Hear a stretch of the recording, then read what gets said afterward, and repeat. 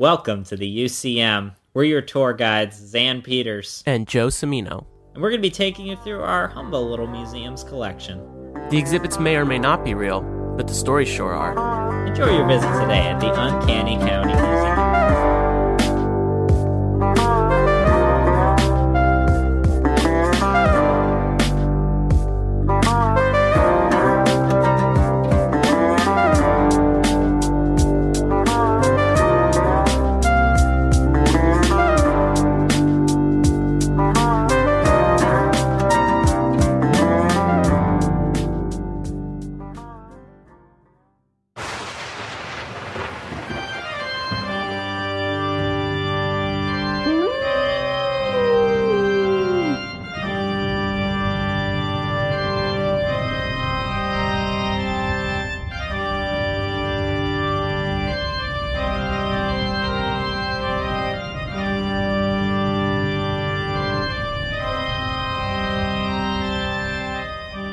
Joseph. Xanthony.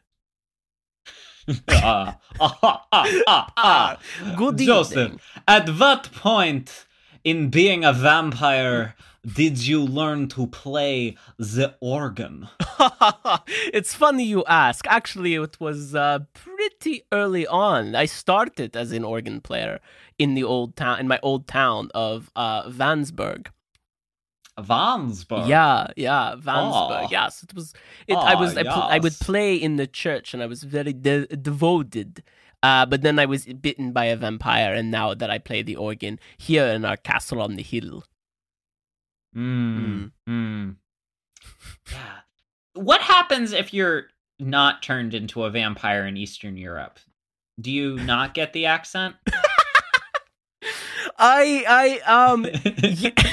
Maybe it just Here's my question. I guess that just kind of comes with it. Maybe it's part of the role of being a vampire, unless it's like a what we do in the shadow situation, and so there's vampires with Eastern European accents in New York, who aren't from New York. I don't know. I guess that's how they explain it away. It's that they're these foreigners that have found themselves New York's one of the most diverse places on earth. Everybody's there, Exactly. everybody from every continent is there in New York, right? And vampires on Staten Island, which is the best. Yeah, I mean, technically, I guess it doesn't really matter, given that there's vampires all over, according to the lore, if you will. But I feel like because of the tropes that come in later, it's just assumed that everybody sounds like Count Chocula. Yes. I guess the other thing to always wonder about is whenever someone, I mean, I don't know if this happens to you, but like sometimes you're like looking at things from the past, or you're looking at someone who's in another culture. Maybe they don't even speak a language you can understand, but you could spot the person who's maybe the type of person that you are, Right. Like recognizing that every culture has some kind of hipster, in maybe our case. Right. But like the types of things that graft one culture to another of subcultures, Right. Yeah, and I mean, I don't know, maybe there's vampires that want to play harpsichord instead of the pipe organ, because I feel like that's the other option we're talking about with vampires. That's true. Maybe they played guitar. Can't say no. We don't know. I could see a flamenco guitar playing vampire. That would be pretty cool. I wonder if they could throat sing. That would be pretty awesome. Haven't seen that happen yet. I'm into that. That is interesting. That is interesting. You know what? I literally have not seen that. A bagpipe playing, a banjo playing vampire. Oh, that's a good one too. Hollywood, take it now. I mean, this is real. This is good material right here. Well, I mean, we saw what would happen if vampires were from Seattle, right? We did. Did I tell you I recently rewatched Twilight? You mentioned this. Yeah. And not only did you rewatch it, you watched it on your birthday. Well, I watched it a few days after my birthday when hanging out with people for a bad movie You watched night. it for your birthday party. Look, it's been a while. I was genuinely curious, and I figured, hey, this is a movie that some of us have seen, some of us hadn't, and why not? Let's watch this. So that way it's kind of watchable, but also kind of terrible and fun to laugh at. So Fair enough, I guess, but it's... I mean, yeah, I've rewatched Twilight recently for LARFs. I'm gonna say that first movie, at least, I can't speak to the other ones because yeah. I've only seen the first Twilight and then the second and third 50 Shades of Grey movies. So I have to kind of piece the plot together from all of those. Right. The thing is, the first Twilight movie, honestly, I really found myself liking Bella. Interesting. At least I was liking the way Kirsten Stewart was playing her because I think she understood this is just a weird, lonely girl. She's got her little cactus in a pot. Yes. And that is the whole thing about Twilight is I understand too, Stephenie Meyer's like a single mom writing this story, but it is also like very much a very young person's idea of a sophisticated person, right? The way she says, you talk like you're from a different era, and like Edward has barely spoken up until that point in the movie. Oh my god.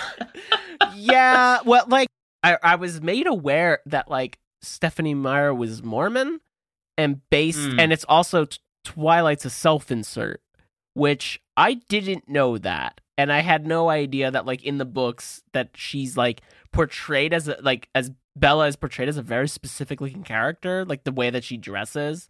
Which I was just not aware of any of the Mormon coding that takes place in this story, which like Mormon coding. Yeah.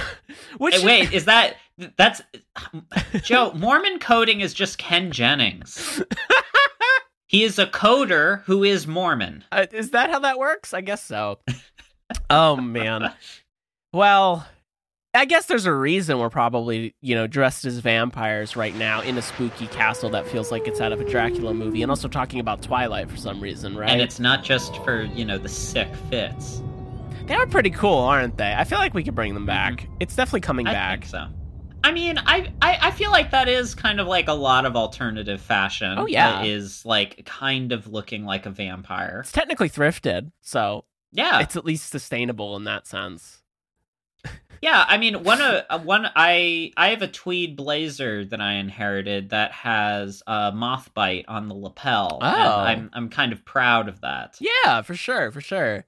I mean, it is pretty spooky. I'll give you that. I mean, I guess personally speaking, have you ever been afraid of the story of a vampire? Like, have you watched a movie where you've been afraid of vampires? It feels like it feels like a very old-fashioned paranoia in a lot of ways, and yes, I'm also aware that there's at least a certain school of thought that thinks of vampires as paranoias for conservatives, where zombies are paranoias for people on the left. So interesting.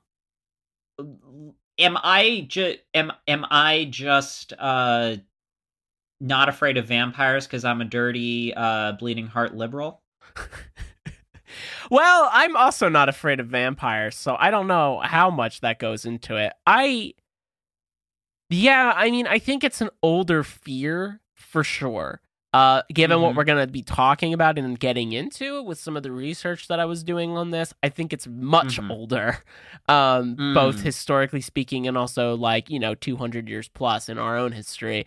I think that also they've just become goofier over time, and I kind of love that for them. Like for the fact they have so many rules. Oh, and it's crazy, and it's like actually insane, both them and also the way to kill a vampire. Like, I want to hold out on when I say these, but it's just some of them are kind of insane.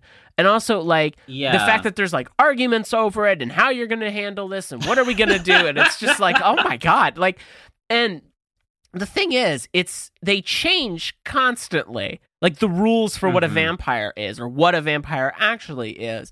And by the time, like, it gets to where the movies take over... Billy Corgan told us all that the world is a vampire. Wait, what? The world is a vampire. Despite all my rage, I'm still just a... No. Smashing Pumpkins, Joe? I do, but I don't remember the song. Oh God, that's embarrassing. It was like the intro to God, what was that show? Wasn't it the intro to Whale Wars? Was it? It's very specific. Why? I don't know. I don't know. I guess that's like, I think that's what people that like want to think is like the badass like anti-establishment song is the world Smashing Pumpkins. I mean, I guess. No, I'm more of a 1979 fan when it comes to Smashing Pumpkins. Fair, same here. Otherwise, everything else is just, we get it, Billy Corgan. You have a big muff pedal. Yeah, that's pretty accurate. Did I ever tell you that and I'll drop the pop culture references from here, and we'll actually get into some of this. But like, did I ever tell you that I used to confuse the movie The Little Vampire and Stuart Little because it has the same kid in it? Huh. Like, no, you didn't tell me that, but what the heck did you think Stuart Little was about? No, like, I'm like, have a false memory that they're like the same movie, like that they were involved somehow together and they're stitched together, and I don't know why. So, and they're both fever dreams and insane. I have a memory of being very afraid of Beetlejuice. See, I only you know this. I only recently saw Beetlejuice, so. Yeah, I mean, it was kind of scary as a kid, and I was also a child that was aware of mortality. Right. And so it did frighten me in a lot of ways. But a lot of things like scared me as a kid. Like, but it was not monsters. It was always like, I hated the idea of being trapped. Like, there was, like, when I was little, there was one of like the Winnie the Pooh movies would scare me, because there's a part where, you know, Winnie the Pooh is hunting for a heffalump. You know, in the woods, and he gets trapped in this like pit, and the walls are too steep and too slippery for him to climb out. Right. And I mean, Winnie the Pooh, let's face it, did horror right when they decided to like never show a heffalump in that movie. Yeah. The other thing like would always be like the Who's Tommy scared me. Not with anything visual to it necessarily, because like I didn't see the movie until I was older, but I remember listening to the album with my dad and my dad explaining it to me, and I just remember being horrified by like the idea of like, oh my God, what if I just woke up one day blind, deaf, and dumb and had no way to communicate? Oh God, those are deep fears, those were my fears. Jeez. Okay, yeah, that's heavy. I kind of feel that, though. I don't think I was really scared of like monster movies per se, or any of like werewolves and vampires, but like I was scared of bears. But like irrationally scared of bears, because where I live, there's no bears. A fear of bears is not irrational, Joe. They're terrifying. Yeah, they're terrifying, but it is when you think they're gonna like break your door down. Like, they will. I mean, I guess it's true. I mean, yeah, fair enough. I also had like I was very scared of the woods, like being alone in the woods or walking around the woods. Terrified me. To get an idea, and I always gear people towards this, if you haven't seen the movie The Witch by Robert Eggers, watch it. That's exactly how I felt as a child in the woods. Like, just the ambiance of that movie. For those of you at home, you can go ahead and mark your bingo cards for Joe Mentions The Witch by Roger Eggers. Or The Lighthouse, right? Luckily, I don't think I'm one of those. I don't think I've entered like The Lighthouse is the best movie of all time territory, thankfully. But, it's never too late. You know what I was wondering the other day? How many people are in Tame Impala? You didn't know it's just one guy? Oh my god. Anyway, I think I mean, are there black bears in your part of New Jersey? Yeah. Well, okay. Maybe not as much anymore, but the bear that you can scare away. Exactly. That's what I was saying. It's irrational. It's not like a grizzly bear or anything, but I don't know. I mean, grizzly bears are... I think I've talked about this before, but grizzly bears are amazing to me because, at least being out in Montana, everyone hikes. Right. Everyone does something outdoors, and it is just an accepted fact that there are these enormous monsters that live in the forest, and they can run faster than you, they can climb faster than you, they can and will kill you, but we just kind of accept it, you know? Yeah, that's it's like terrifying. it's like, even if we proved there were sea monsters, right, which arguably there already are, we just, like vampires, have very specific rules as to how to avoid them. Just that I feel like having monsters wouldn't change life that much because we've otherwise learned to deal with them. Unfortunately, in the case of like wolves and bears, that is to drive them near to extinction. From habitat loss and overhunting. Yeah. But still, I feel like if we were in a cohabitation relationship, we would just find ways to live around them. Yeah, I think so too. I don't know how easy it's going to be to live around vampires, though, if they were alive, given we're a food source. I mean, I feel like they would just find a way to live amongst us. Oh, that's true. You know, I'm sure there are people that believe they do.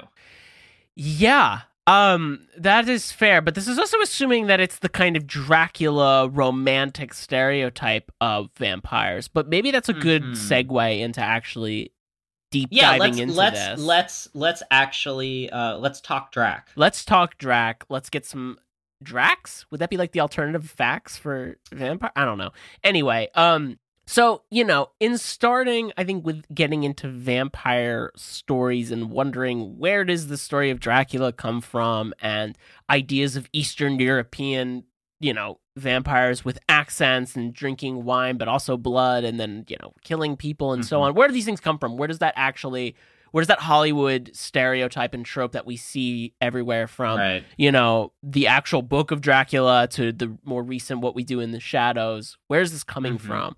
And I wanted to start with this written report by a Habsburg medic and doctor named Dr. Johannes Flukinger. I has an umlaut, so yeah, this guy. Flukinger. Well, this dude's kind of weird. You don't need enough Flukingers anymore. No. So in 1732, he travels to medieval Serbia because he was dispatched to this small village there, which I'm assuming was the name of this, which is at the edge of the Habsburg Empire after reports of multiple deaths in the village. And one of the corpses was this recently deceased young mother who at the age of 20 died of childbirth, according to the doctor. However, he reports that her internal organs, like her lungs and liver and spleen, are all still intact, and that her skin is still fresh and vivid, and that there's a pool of blood in her stomach and chest cavity. However, she's apparently supposed to have been dead for like 2 months.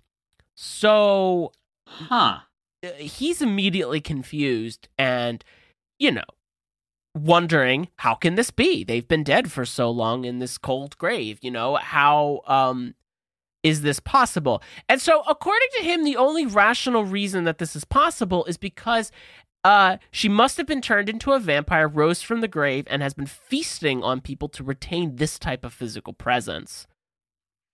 Okay. Yeah, so...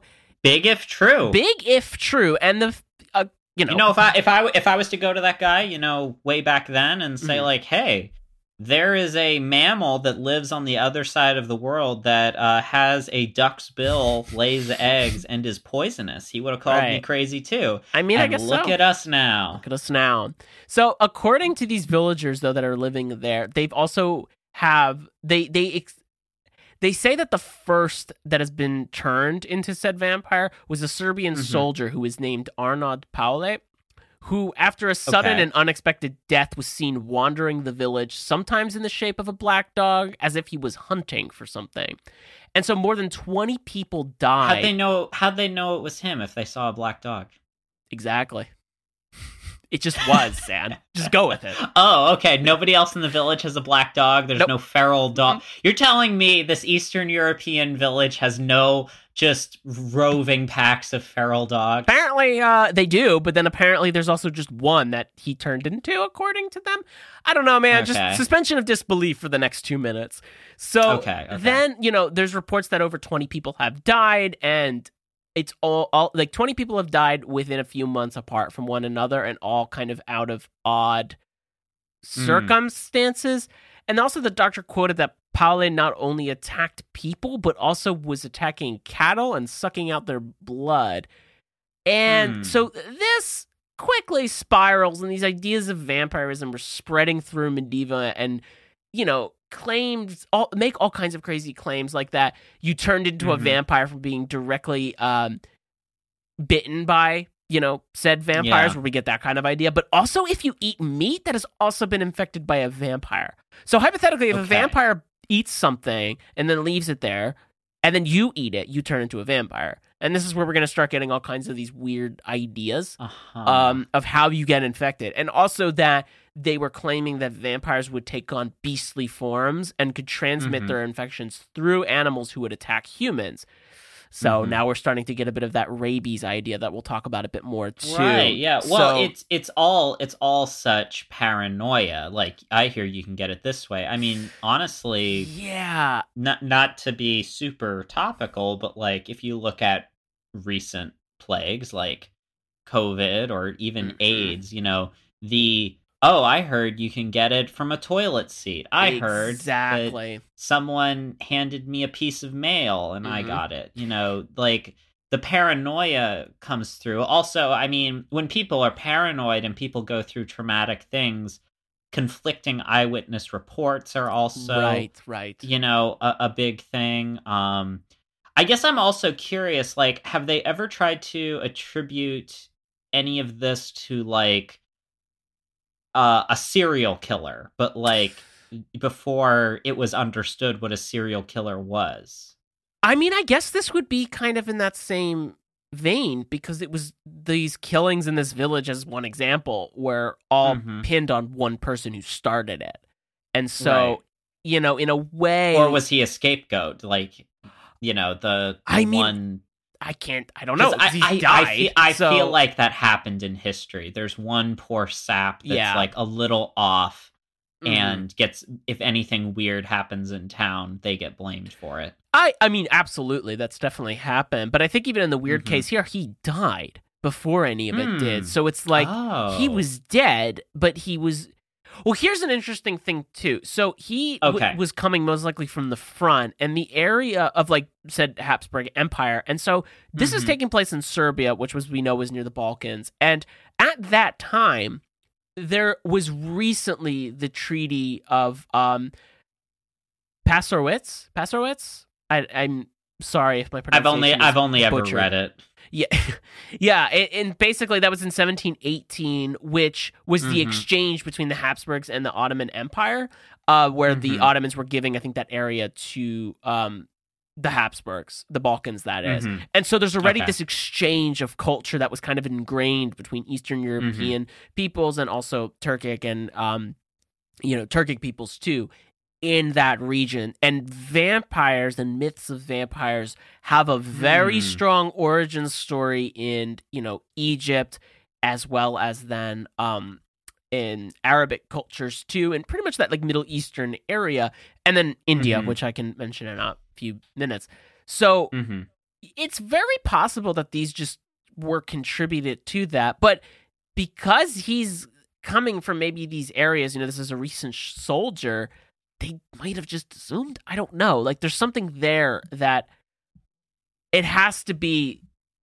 Like, I'm assuming they would have known about these stories that were coming from the Ottoman Empire, and then, all these different myths and folklore that are getting, transmuted with witchcraft and magic and blending together into these completely different stories that we have today.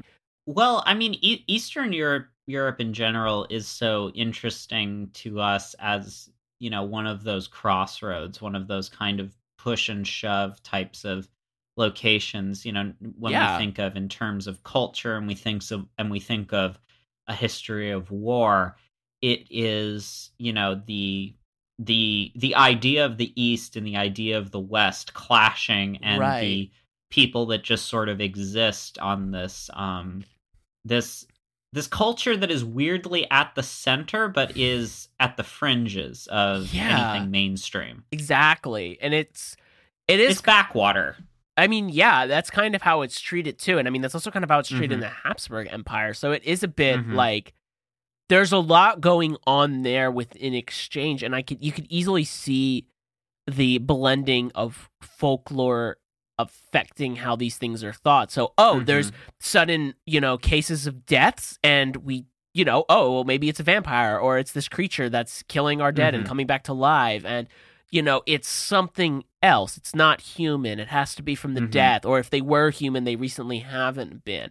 So, one thing too, in wrapping that story up, is that the Dr. Johannes Flukinger, great name, publishes that paper or his journal that accounts of these activities. And this was also quoted in the article that I mostly read for this, which is A Natural History of Vampires by Eric Michael Johnson. But essentially, he was recounting that, like, up until the 1730s, the vampire myths aren't really that big in, like, Europe. Or at least, like this. It's not really that much. So this is quickly spreading like wildfire all over the place, which fits that timeline of the like 1600, 1700, 1800, vampire stories, because they kind of existed, but they were in a bit of a different vein. Like they weren't the same, because like vampires would have been kind of grouped into the demons category. Do you know what I mean? Like in even in like it was more of a creature. It was like I would consider it into that. It's not Dracula yet. It is in these like sophisticated, intelligent people's creatures. Well, I think that time period is also interesting, because if you're going from like kind of that Baroque age onward into the 1700s, into that early modern period, into the 1800s, during all of that, you will have, Europe pretty firmly coming out of the Dark Ages and a growing global awareness. Yes.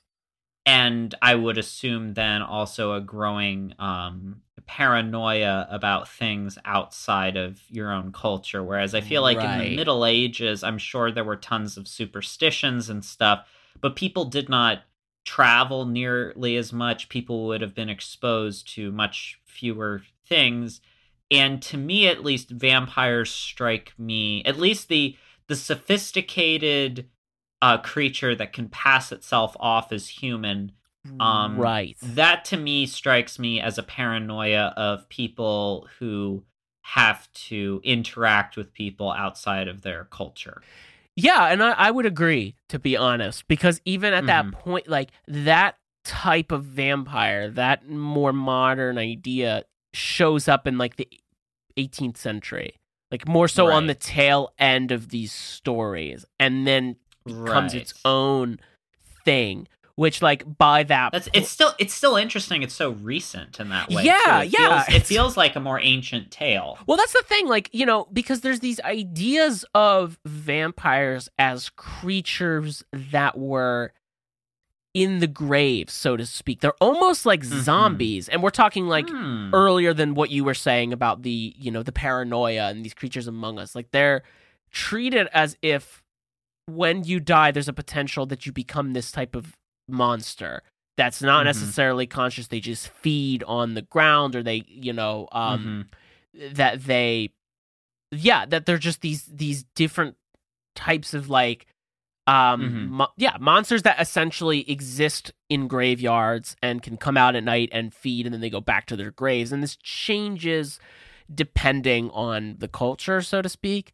But like, one thing that's interesting that I was reading about, and I think it's a fascinating idea on this and where vampire myths come from, but essentially it's geared towards how a lot of these legends may have arose because there was a misunderstanding of how corpses decompose, because in a lot of cases, like fingernails and teeth can appear to be growing bigger as the skin shrinks, and there was fluid coming out of a corpse's nose. So like, for example, according to author Mark Collins Jenkins, one of the constants in the growing evolution of vampire legends is the relative proximity to disease and humans trying to kill vampires or prevent them from feeding, which would be a way to fight back against a misunderstood effect. And what I was kind of curious about that was, is that perhaps a way of fighting against disease when you don't necessarily know what's causing it? Not, though, to discredit people and say, like, oh, they just didn't understand. People were just dumb. I mean, no, obviously, like, no shade to Mark Collins Jenkins, but that sounds like a made-up name. Like, you were told on the spot to make up a name. But, you see that. You saw that in the Black Death. Yes. Yes.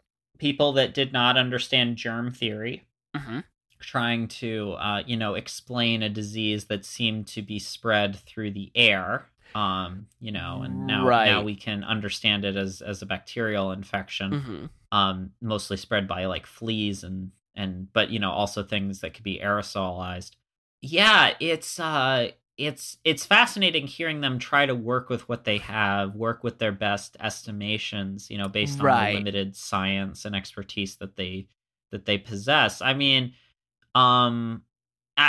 especially like seeing that, you do see the like the little bells that they would put on the old-timey graves that you could try to ring in case you were buried while you were still alive. Yeah. And who knows how many times that actually happened, right? But it does calm sort of a fear of exactly. Yeah, it's like being buried alive. Well, yeah, and what is also terrifying, and I'm sure has happened. And so it's like throwing salt over the shoulders, right? Or like these different kind of superstitions. Like, I'll give you an example because I'm glad you brought up the plague, and because it's true that they are a lot of vampire scares would have coincided with more of the tail end of the Black Plague, but. Again, it's like a different type of vampire. But anyway, like in 2006, archaeologists actually uncovered a 16th century Venetian skull with a brick in its mouth. Oh? Yeah. Apparently this is a way, it was like a... I've woken up a little down in the mouth before, but... Yeah, imagine being buried with a brick. Let me tell you, folks. They basically said that the reason this happens was to prevent the strega, which translates to witch, which is also weird for the translation. But anyway, basically presenting this. Well, yeah, that's what I think of. But no, it's the monster. Yeah. It basically, you put a brick in the dead person's mouth to prevent the monster it's going to turn into from eating the living. Which, I'm going to be honest with you, feels very Italian. Like just the way of going about that. Well, yeah, that's that dark, creepy Italian stuff that we love. Yeah, it's to me, it's also interestingly like reminiscent of like in Hellenistic burial practices, like burying someone with like a coin over their eyes or in their mouth, to pay the guy to take you across the river Styx. Exactly. Well, because like I also don't think. Like, I wonder how legitimate all of these fears are, or if it's just tradition. Do you know what I mean? Like, I don't know how much... Well, I guess the thing is, like, why not do this to... Was this done to, like, a lot of bodies, or was there just one guy, and there were, like, Pietro over there, we're a little worried he's going to come back as a vampire. I don't know. Make sure you put a brick in his mouth. Or was that just standard? Everybody gets a brick I don't in their think mouth. it's everybody. That's a lot of bricks. It's a lot of bricks, and it's a waste of resource, I guess, in that sense. This is where I think it differs from like the coins to pay for the cross the river Styx to pay the boatmen. Like, I think this is one of those traditions. Like, remember how I was saying there's just a ton of these different rituals and traditions to prevent the dead from coming back? This feels like it's part of that. Like, maybe they did it to some people and then others they didn't. Only one person's allowed to come back from the dead. Apparently. I don't really know the preventions for it, but I also think there is definitely more to it. I think if we spend a long time going back and through text and trying to find those answers, it's possible. But I feel like at the end of it, it's going to end up being a little ridiculous. Like, the reason why, you know what I mean? Like, but here's the thing, though. I don't know how much of this actually spiraled in a way that we feel it, or if it was like a couple people that were really kind of crazy about vampires being real, and everybody else was kind of like, yeah, maybe. Yeah. Do you know what I mean? Like, because, like, to give you to, like, you know, these continue throughout the 17th, 18th centuries, as we know, in Europe specifically. But, like, that's until the Pope Benedict XIV has to declare vampires, and I quote, "fallacious fictions of human fantasy." Wow, if it takes the Pope. Yeah, who was like, this is ridiculous. Stop. They're not real. There's no biblical text to support it. They are made up by people. They are essentially a fan fiction, quite literally. And even like the Habsburg ruler at the time, Maria Theresa, condemns vampire myths as superstition and fraud. And then they kind of slow down a little bit. But it's still like, it took that much for them in at least Europe to be like, enough. Like, this is not... Because I think there was a confusion between religion and then the folklore, which is also really interesting that they're combating each other. Yeah. But I wonder, too, like with a lot of cultures where you have hierarchy, you will have the people that see any, there's a class element where people that believe in superstitions like this are of a less sophisticated, less educated class of people. But at the same time, folklore does pose a bit of a threat to mainstream religion and control. Yeah. In a lot of ways, even if that folklore can be incorporated into the religion. And this isn't also like me like saying like all religion is bad or something, but you can see like the I think you could look through history and see the relationship that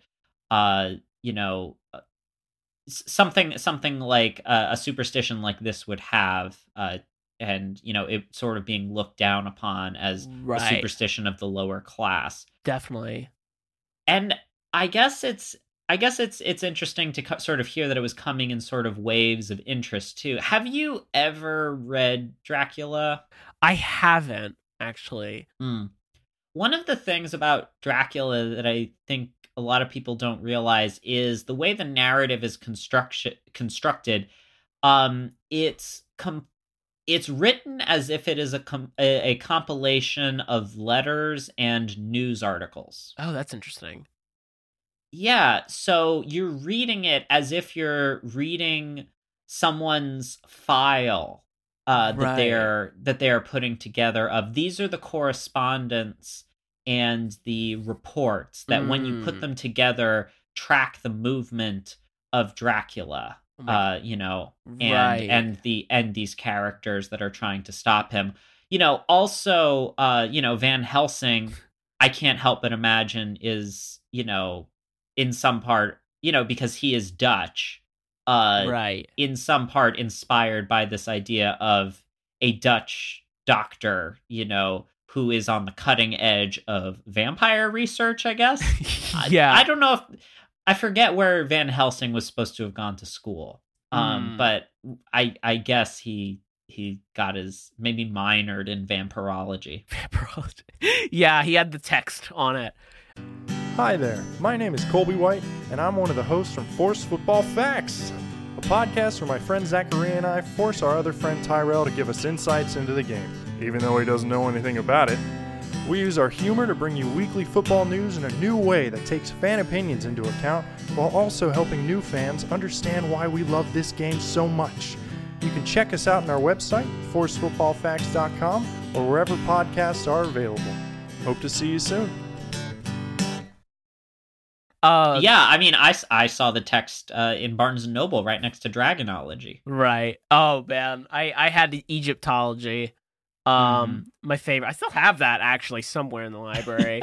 But like, yeah, it is interesting. I feel like that's like the original mockumentary then, but like in novel form, maybe. Yeah, but yes, I think so.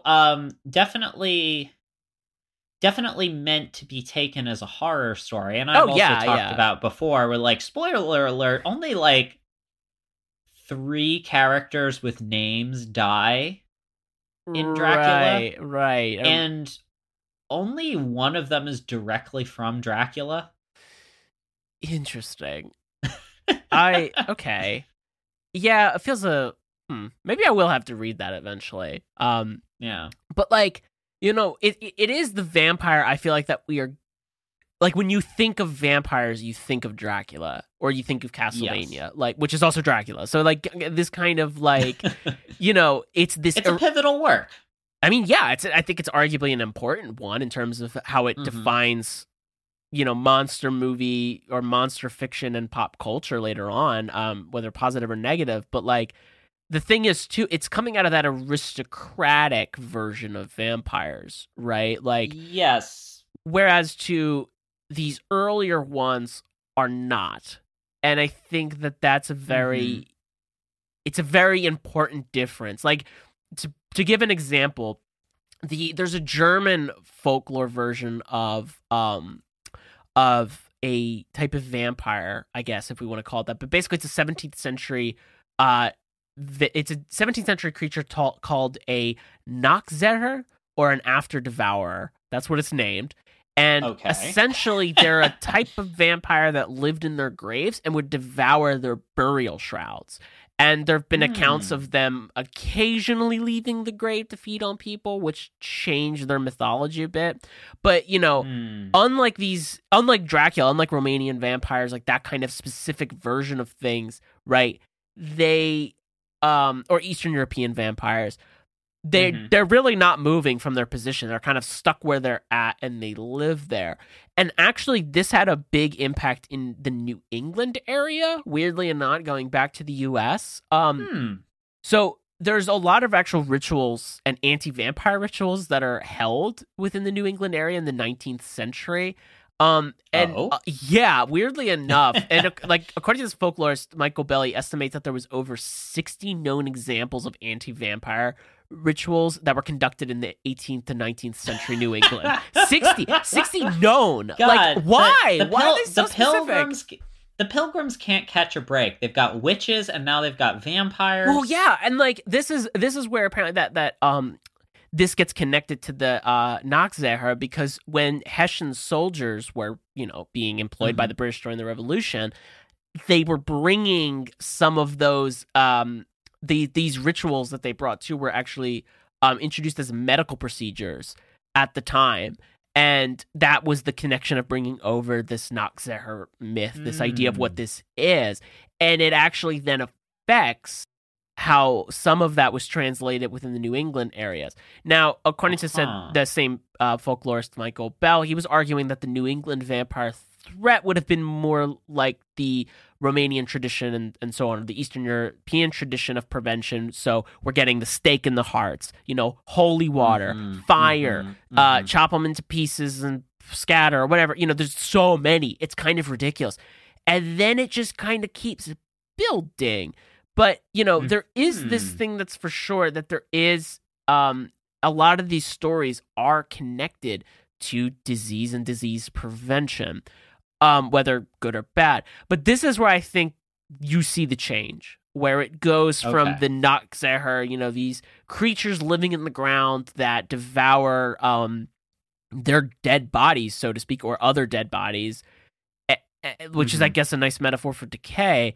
But then you get the aristocratic or vampire that lives in their castle and stalks people, and then is very, very sexual, very seductive, and is right. It is a different trope, and it becomes this completely different thing, so to speak. And then it even gets developed further within movies and fiction and so on. So I think that's a big difference, and something that I found personally very interesting of where that line gets drawn and then drawn again every so often throughout history. So, like, ranging from as early as Sekhmet in Egypt, one of the goddesses, to then, these versions of Dracula. It's kind of wild how much the idea of creature that sucks blood and only lives at night can, or maybe not even that, honestly, just creature that devours human blood goes and expands into these crazy rules and, regulations, so to speak, of the vampire code. Vampires are, this symbol of human death, inevitable entropy, but they got rules. They have so many rules. It's kind of ridiculous. And I think they just kept getting added on. Like, that's one of the reasons I love What We Do in the Shadows as a show so much, because they kind of make fun of that whole idea. Like, they're going to try the vampires for murder, but there's a vampiric council, and they have to go through the bureaucratic version of things, and nobody really knows what they're doing because it's so old and outdated that it's just ridiculous. Right. Like, you have these blood-sucking monsters, according to said, myth, but then they have, like, a system to deal with these, like, crimes and other things, and it's ridiculous. But that's kind of the best part, in a sense of, like, playing on that. It's also the comforting part to them, in the way that you can look at our world as messy and chaotic and terrifying in one sense, that that there's a lot of good people, but there are other people that act selfishly and have decisions that compound into unforeseen inevitabilities that even the original perpetrator could not have possibly imagined. Right. But if you believe in conspiracy theory, we don't live in chaos. We live in a world that is tightly controlled by super secretive people. Yeah. But there are things that they will deliberately not do. And that is honestly comforting, because you are no longer, if you have that mindset, you are no longer living in chaos. There is a reason for everything that happens, Yeah, for sure. There is that comfort in knowing, or at least it's like, okay. So like, as terrifying as a vampire could be, there are certain things a vampire could not do, a vampire would not do. Right, exactly. And then it's like, okay, well, we know they can't do this, so we can prevent them in the other ways. Like, you can kind of prepare yourself. And I think, like, that is, that's a good way to put it about the living in chaos versus this kind of order, so to speak, or whether it be fictional or not. In this case, yes. But, like, I think that's kind of one of the interesting parts about all of these myths, is that there is these ways of prevention, which kind of leads me into the other creature that I wanted to bring up today on our spooky tour, which, given that we open talking about Twilight, I feel like it's only fitting that we also talk about werewolves a little bit.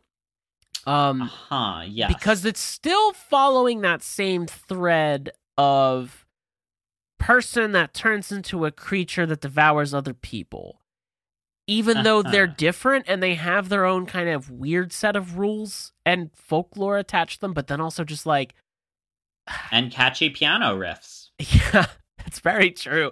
I was wondering if we're gonna make a Werewolves of London joke here. Yeah, I mean, it's better than All Summer Long by Kid Rock. I guess that's true. Yeah, it wasn't for me. But so I kind of wanted to talk a little bit, too, about this other possible theory of where the origins of werewolves come from, if you'll indulge me a little bit. Similar to kind of what we were talking about with the vampires. and then we can sort of recap these two side by side together and do some pro and cons. But there's an essay called The Origin of the Werewolf Superstition by Carol and Taylor Stewart, which is pretty much where this theory is going to be coming from, who discusses that, basically that this is a myth that exists cross-culturally. There's ideas of werewolves or people, like shapeshifters, I guess is probably the better word for this, taking place in Africa, Asian countries, European countries, as well as then North America within indigenous communities. And, I saw Twilight. I know. All about that. Yeah, of course. That's the best representation you can get. Oh my god, what a mess. But so what she was saying though is that while certain areas might not have a wolf population specifically, the culture would just substitute them with the most carnivorous and powerful creature that they have. So, like for example, that's why in Africa specifically, you get a lot of stories of people turning into lions or hyenas, or in South America, people would be turning into jaguars. That would be the creature of choice that these stories would come out of. I've also heard, I don't know where specifically culturally this comes from, but I know like in games that mix a lot of lore from like Nordic countries, you get a lot of stories of people turning into bears, like berserkers and so on. Right. Well, there's an interesting historical phenomenon when it comes to this, because you would think, well, what makes that animal different from just any other lion, wolf, bear? Right. And this actually takes us back to a couple of exhibits ago. This was something I neglected to talk about.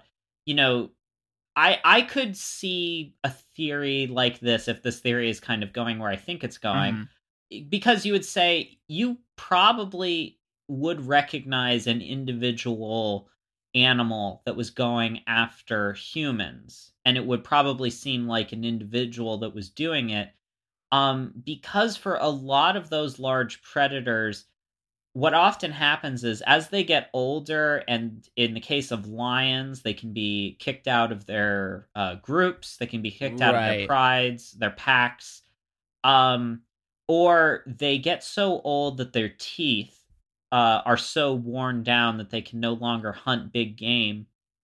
A lot of these large predators will turn to humans. So these are recognizable individuals. There's a couple of very famous instances of this with old lions in Africa, with European occupation. These lions that once they were eventually captured, and killed, I should say, it was found that their teeth were incredibly worn down. These would have been very old lions that the only thing that they could go after would have been humans. Interesting. That is, it's not specifically where this direction is going, but it's in the same idea. And I feel like this is, you should be entering this into the new forms of ideas, because I really like that a lot. And it makes a lot of sense. What Stewart was proposing is that the stories are actually stemming from the advancement made in hunting techniques used by ancient peoples, where they would set up dummy predators made out of the different, predator pelts. So, for example, like wolf skins, or would wear them in order to, hunt their prey, but then also trick enemies into thinking that those were also said creatures. So, and then you get that's because this is also where you're starting to get the incorporation of animal skins and wolf skins specifically used in traditional rituals, and it's getting attached to different identities. So for example, the Pawnee were dubbed with the name wolves by their neighboring tribe because they would spy on them while wearing these pelts and would sneak around like wolves. So to quote to this sentence, the idea of the harmfulness to other men of a man in animal disguise became deeply seated now. So this is obviously more specific to North America, but I think there's something interesting in that, where the combination of humans identifying that predators are eating the same animals that they need to go after so they can take on those traits or camouflage, so to speak, and then become a part of that. So there's this, I don't know, there's something interesting about that blend, right? Like the kind of literal turning into an animal, because you start to see it in different folklore, and like in Africa again, for instance, and I don't know exactly which specific area, but I know there was stories of or legends of a man who would turn into a lion for a so long period of time, and then his wife would be bringing him like beer and food in order to keep alive, and occasionally medicine. But then in other stories, there's accounts of people turning into hyenas, which would have been more akin to wolf-like creatures, so to speak. And they would feed on corpses in graveyards and so on. So it's that same modern tendency that we have of looking at werewolves. And I think, I think that those are all included, but I do think that one of the main reasons that this comes up is rabies.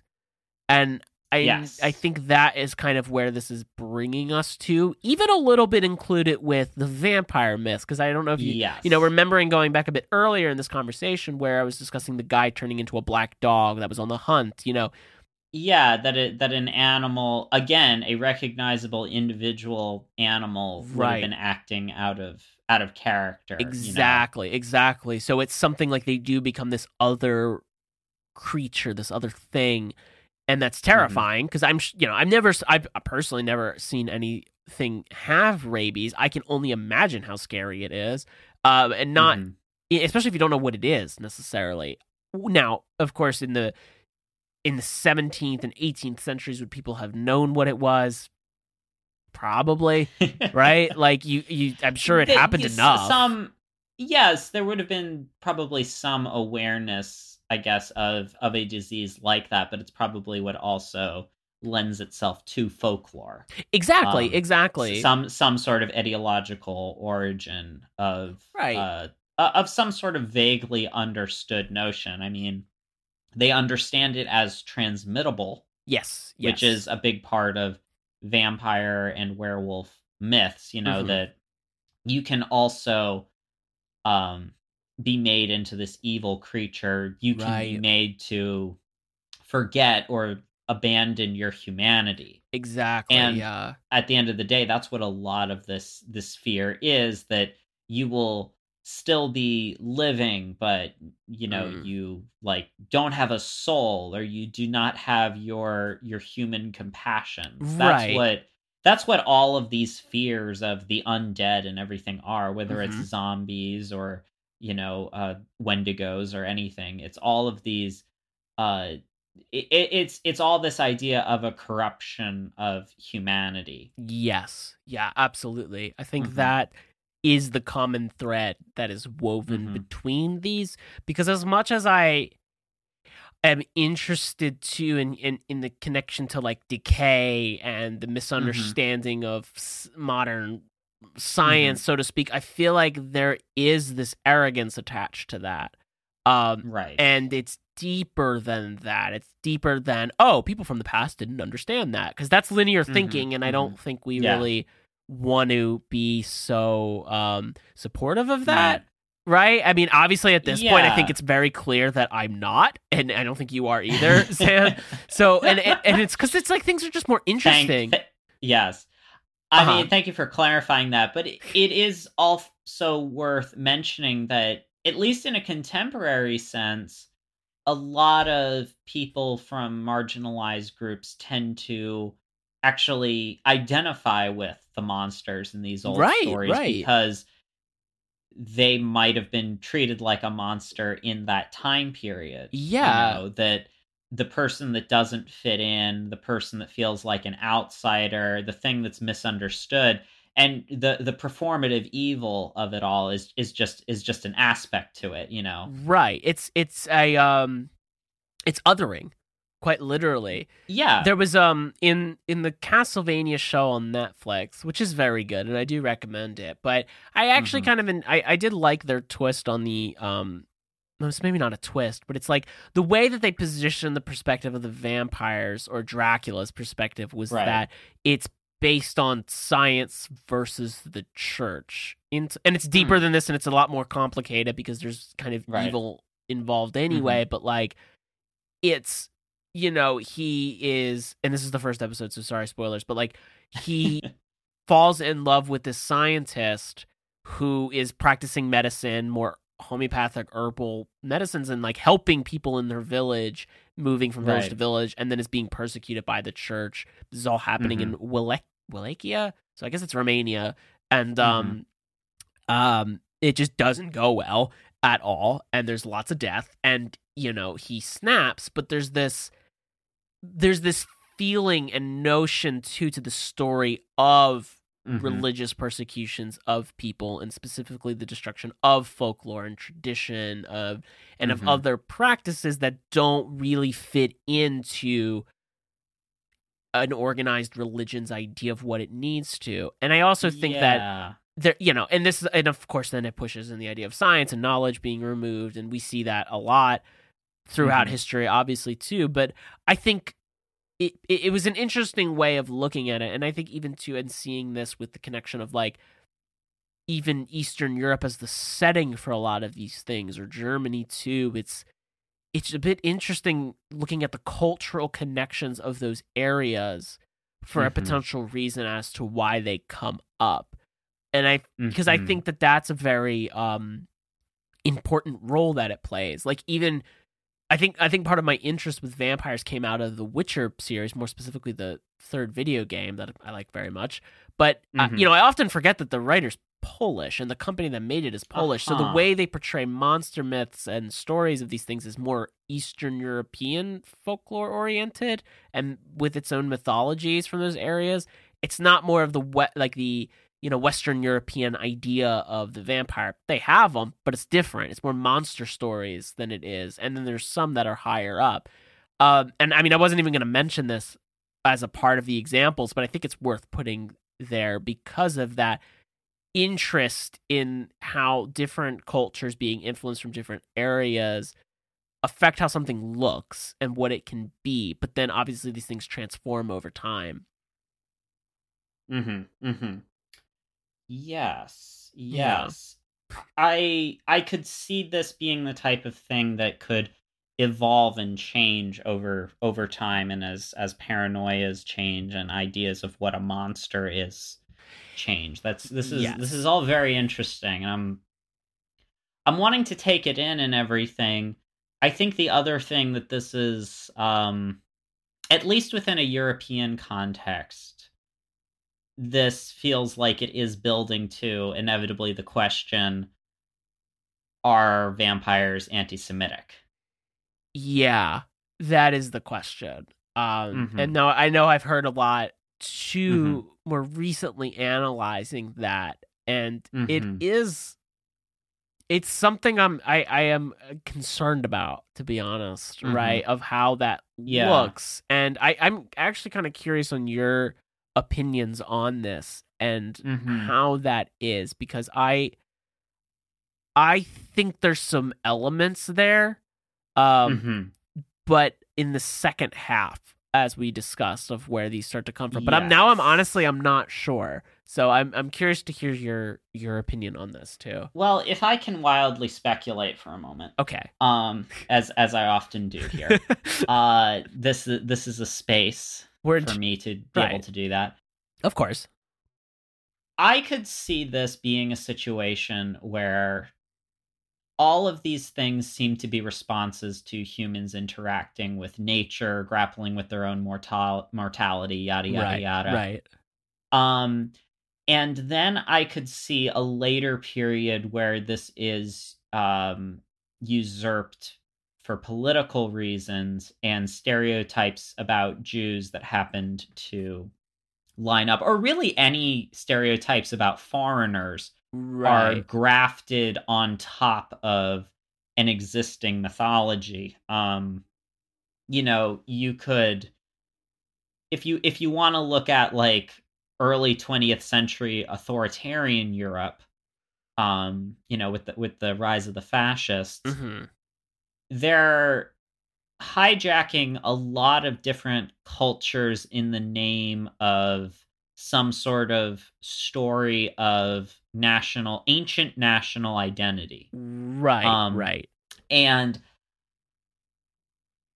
there's a lot of groups of people that obviously pose a threat to a the idea of a country being based solely on ethnicity, you know? Mhm. But Right. let's just take the Jews as the example in Germany in particular, even though, they were also, against Romani and Poles and, Slavs. Right. They didn't like any of them. But the true fear of the Jews that set them apart is Judaism is not just another group of people, another tribe to be conquered as you expand the German Empire. The Jews presented a more existential threat. It was international, it was multi-ethnic, it was not it sometimes was based on religion, it sometimes wasn't. It's here's the thing about Jewish conspiracy, Joe. I'll let you in on the secret. Okay. Jews can't agree with each other on anything. And if you talk to anyone, you will realize that there are so many opinions within any marginalized group, Right.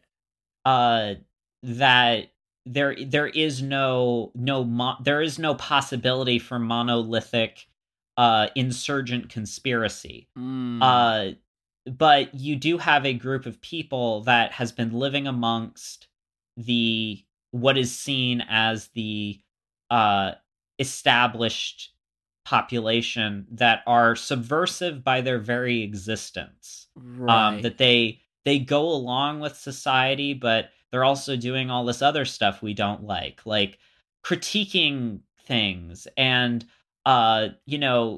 introducing modern art. There's whether it's any of these places, the idea of the foreigner that comes in and would make you less of what you are culturally because of what they bring with them, even though the Jews had been living there for centuries. Right. But the idea that they would bring something else in and take something away from you, that very easily grafts onto this idea that was maybe at one point more kind of an animalistic worry that you could catch this disease that makes you less human. This is a more of like an idea of cultural disease. It's not just that, they hate these people, it's that they're afraid of them. They're afraid that they represent a different way of living. Yeah. So it is more complicated than just vampires are anti-Semitic or or just like xenophobic against Eastern Europeans, settling in Great Britain, as in the case of Dracula. But I think, crucially, Dracula also, I feel like, has coatings of a dandy, of a more feminine modern man. If you can put it that way. That this is this was what was so existentially dangerous about the idea of a dandy, a new man. Right. And it's difficult to say with one other thing, and it's okay. So we're hearing all of this mythology become, it sounds like there was a lot of probably conflicting things. This probably also is what lends to the myriad of different conflicting rules about vampires. Is there probably was innumerable different versions of those stories all across the geography that were then sort of unified and collected in the Romantic era. Yep. And sort of galvanized by Dracula. And I don't know where this factoid fits into all of this, but are you aware of what at least in Europe, the origin of the blood libel is the idea that Jews use the blood of children in worship. Not really, to be honest. So it actually has a specific date associated with it. On Good Friday in 1144 in the United Kingdom, or what am I saying? In England. In England. Like you're going to make a lot of people mad really quick. Oh, yeah, Ireland, England, one of them. Yeah. We've already made everyone mad. It's Everybody true. has vampires and everyone is mad at us. I Right. get it. So we're talking about in the 12th century, there was a little boy that went missing on Good Friday in 1144, and a woodsman found his body. And it was blamed on the Jewish population that lived there. At that point in history, they would have been Sephardic Jews. So this isn't even Eastern European Jews. This is just the Sephardic population that probably would have lived there as bankers or as people kind of in that world, in the world of Right. Finance, adjacent to aristocracy type of stuff. Gotcha. Or merchant. I should say more mercantilism. Okay. So it's really interesting that like this myth has like a start date in the 12th century. And it's fascinating that like it still is around to this day based off this one child murder that probably was not even perpetrated by those people. Right. Yeah. Huh. And then gets conflated later, I think, with now there's this association of blood sucking with these Eastern Europeans who would not have been Sephardic. Those would have been, even if you wanted to try to graft Judaism onto it, they would have been Ashkenazi. Right. But right. I imagine to the English it's all the same. Well, yeah. In another sense. But like there's probably a lot of different things that we could point to as origin stories for these monsters, and trying to make sense of the scary things around us, For sure, yeah. It's probably more complicated. But that is where a lot of this really great research, I think, that you've brought us, like, sheds some light onto all that, because it's super fascinating. Like, when you want to really research this stuff and not approach it just as people were superstitious and dumb, but like I had never heard the animal pelt hypothesis. I hadn't either, and I'm really interested in it. Like I want to do further reading as well. Like it's very fascinating, like that idea, and I think there's something there. I don't know, I'm only getting a glimpse of it. I think in terms of the whole, I think there's a lot of research there to be, read and maybe furthered, but I think it's a very plausible idea, and also that connection that we have with animals. I also really like what you mentioned about the idea of the singular, predator that's kind of at the end of its time, the end of its life, attacking humans, which makes a lot of sense. And I think there's just because presumably if these people were living with wilderness, they would understand that, wolves aren't going to like necessarily come into our village, right? Other than maybe like sniffing around like a trash pile or something. Yeah, for but, like, sure. It's wolves. Like there's one guy there that understands how wolves work, and everybody listens to him. Yeah, exactly. He's Liam Neeson. Yes. Oh my god, that movie, crazy film. Yes. But like I think that's kind of why it's interesting to start to find the research of, okay, where do these myths come from really interrogate them, though, because it is easy to find yourself in conspiracy land with vampires, as you were just mentioning, too, and very anti-Semitic territory. Very fast, I should say. It's scary, to be honest, how much that gets involved. And I don't, and whether it's been there since its origin or not, I don't know, quite frankly, but I think that it's important to address that it might as well be, and that people do claim it to be now, and that is problematic, and needs to be looked at that way. But I do think at the same time that these stories are quite interesting, and it is a bit deeper than any one set.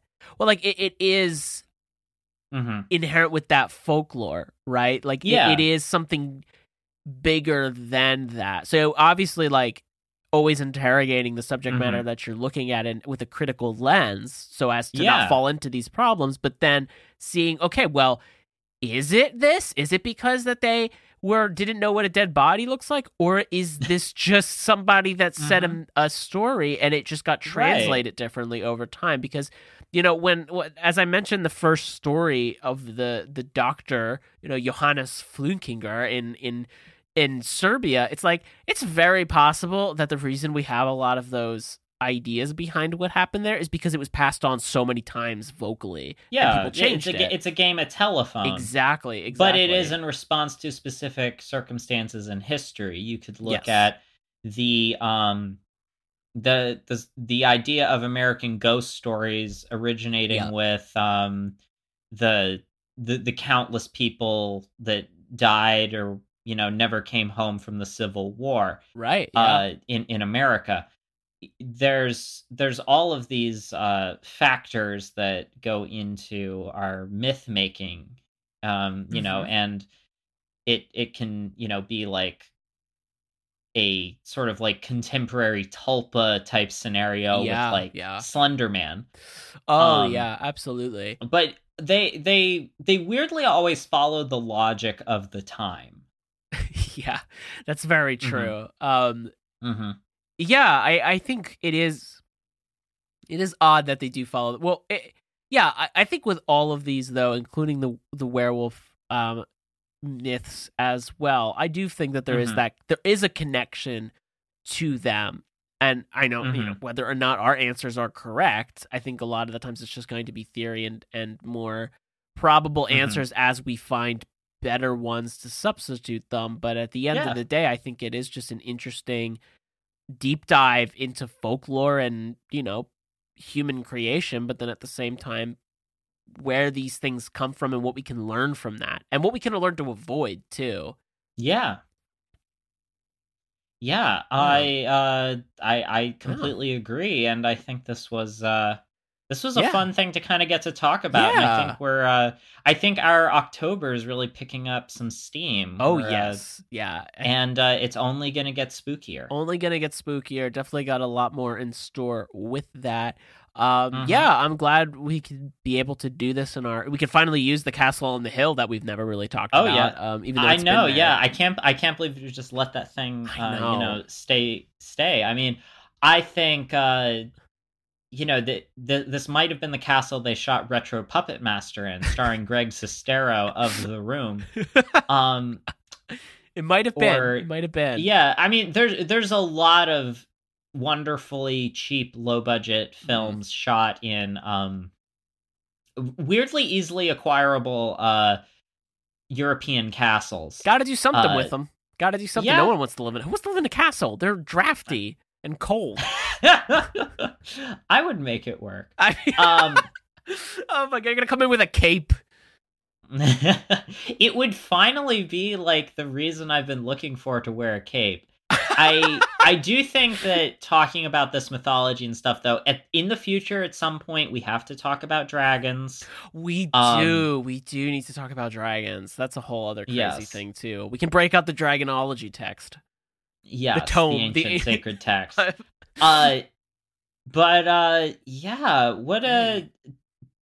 have you got going on with yourself in this this spooky time of year? Not too much going on. Working on some new research projects as well as videos that I've been doing. Trying to get in the spooky season. I recently started back into soup. It is soup time now. So I don't know what you want to do with that information, but I guess if you haven't started eating soup, it's time to do it. You heard it here first. You heard it here. Yeah, I mean, I'm sure settling in, do the annual viewing of Over the Garden Wall. Of course, as you have to. Yeah, cool. Well, I guess on my end, I guess by the time you're listening to this, my work will still be up at Bullabarua. And the Critters show, I believe, is done. So yeah, I don't have any too big announcements that I can make just yet. Just working on art, trying to put out work more regularly on Instagram and TikTok. You can find me on there. If you want to follow the museum after hours, we are at Uncanny Museum on Twitter and at Uncanny County Museum on Instagram. I think we've come up. We can synthesize, mythologize some new memes from our conversation here today. Oh yes. If you have a particular topic that you'd like us to talk about, if you have any corrections for us or any notes, we really appreciate you reaching out. Feel free to contact us on either of those sites. Also, leave us a rating review if we've moved you that much. That really, really helps us. Please. I'm at Xanosaurus on Instagram and at ZanfordyMan on TikTok. And I'm at Josemino Art on Instagram. All right. And from the Uncanny County Museum, I have been Xan Peters. And I have been Joe Cimino. Bye-bye. Salute. No, that's Killa. Bye.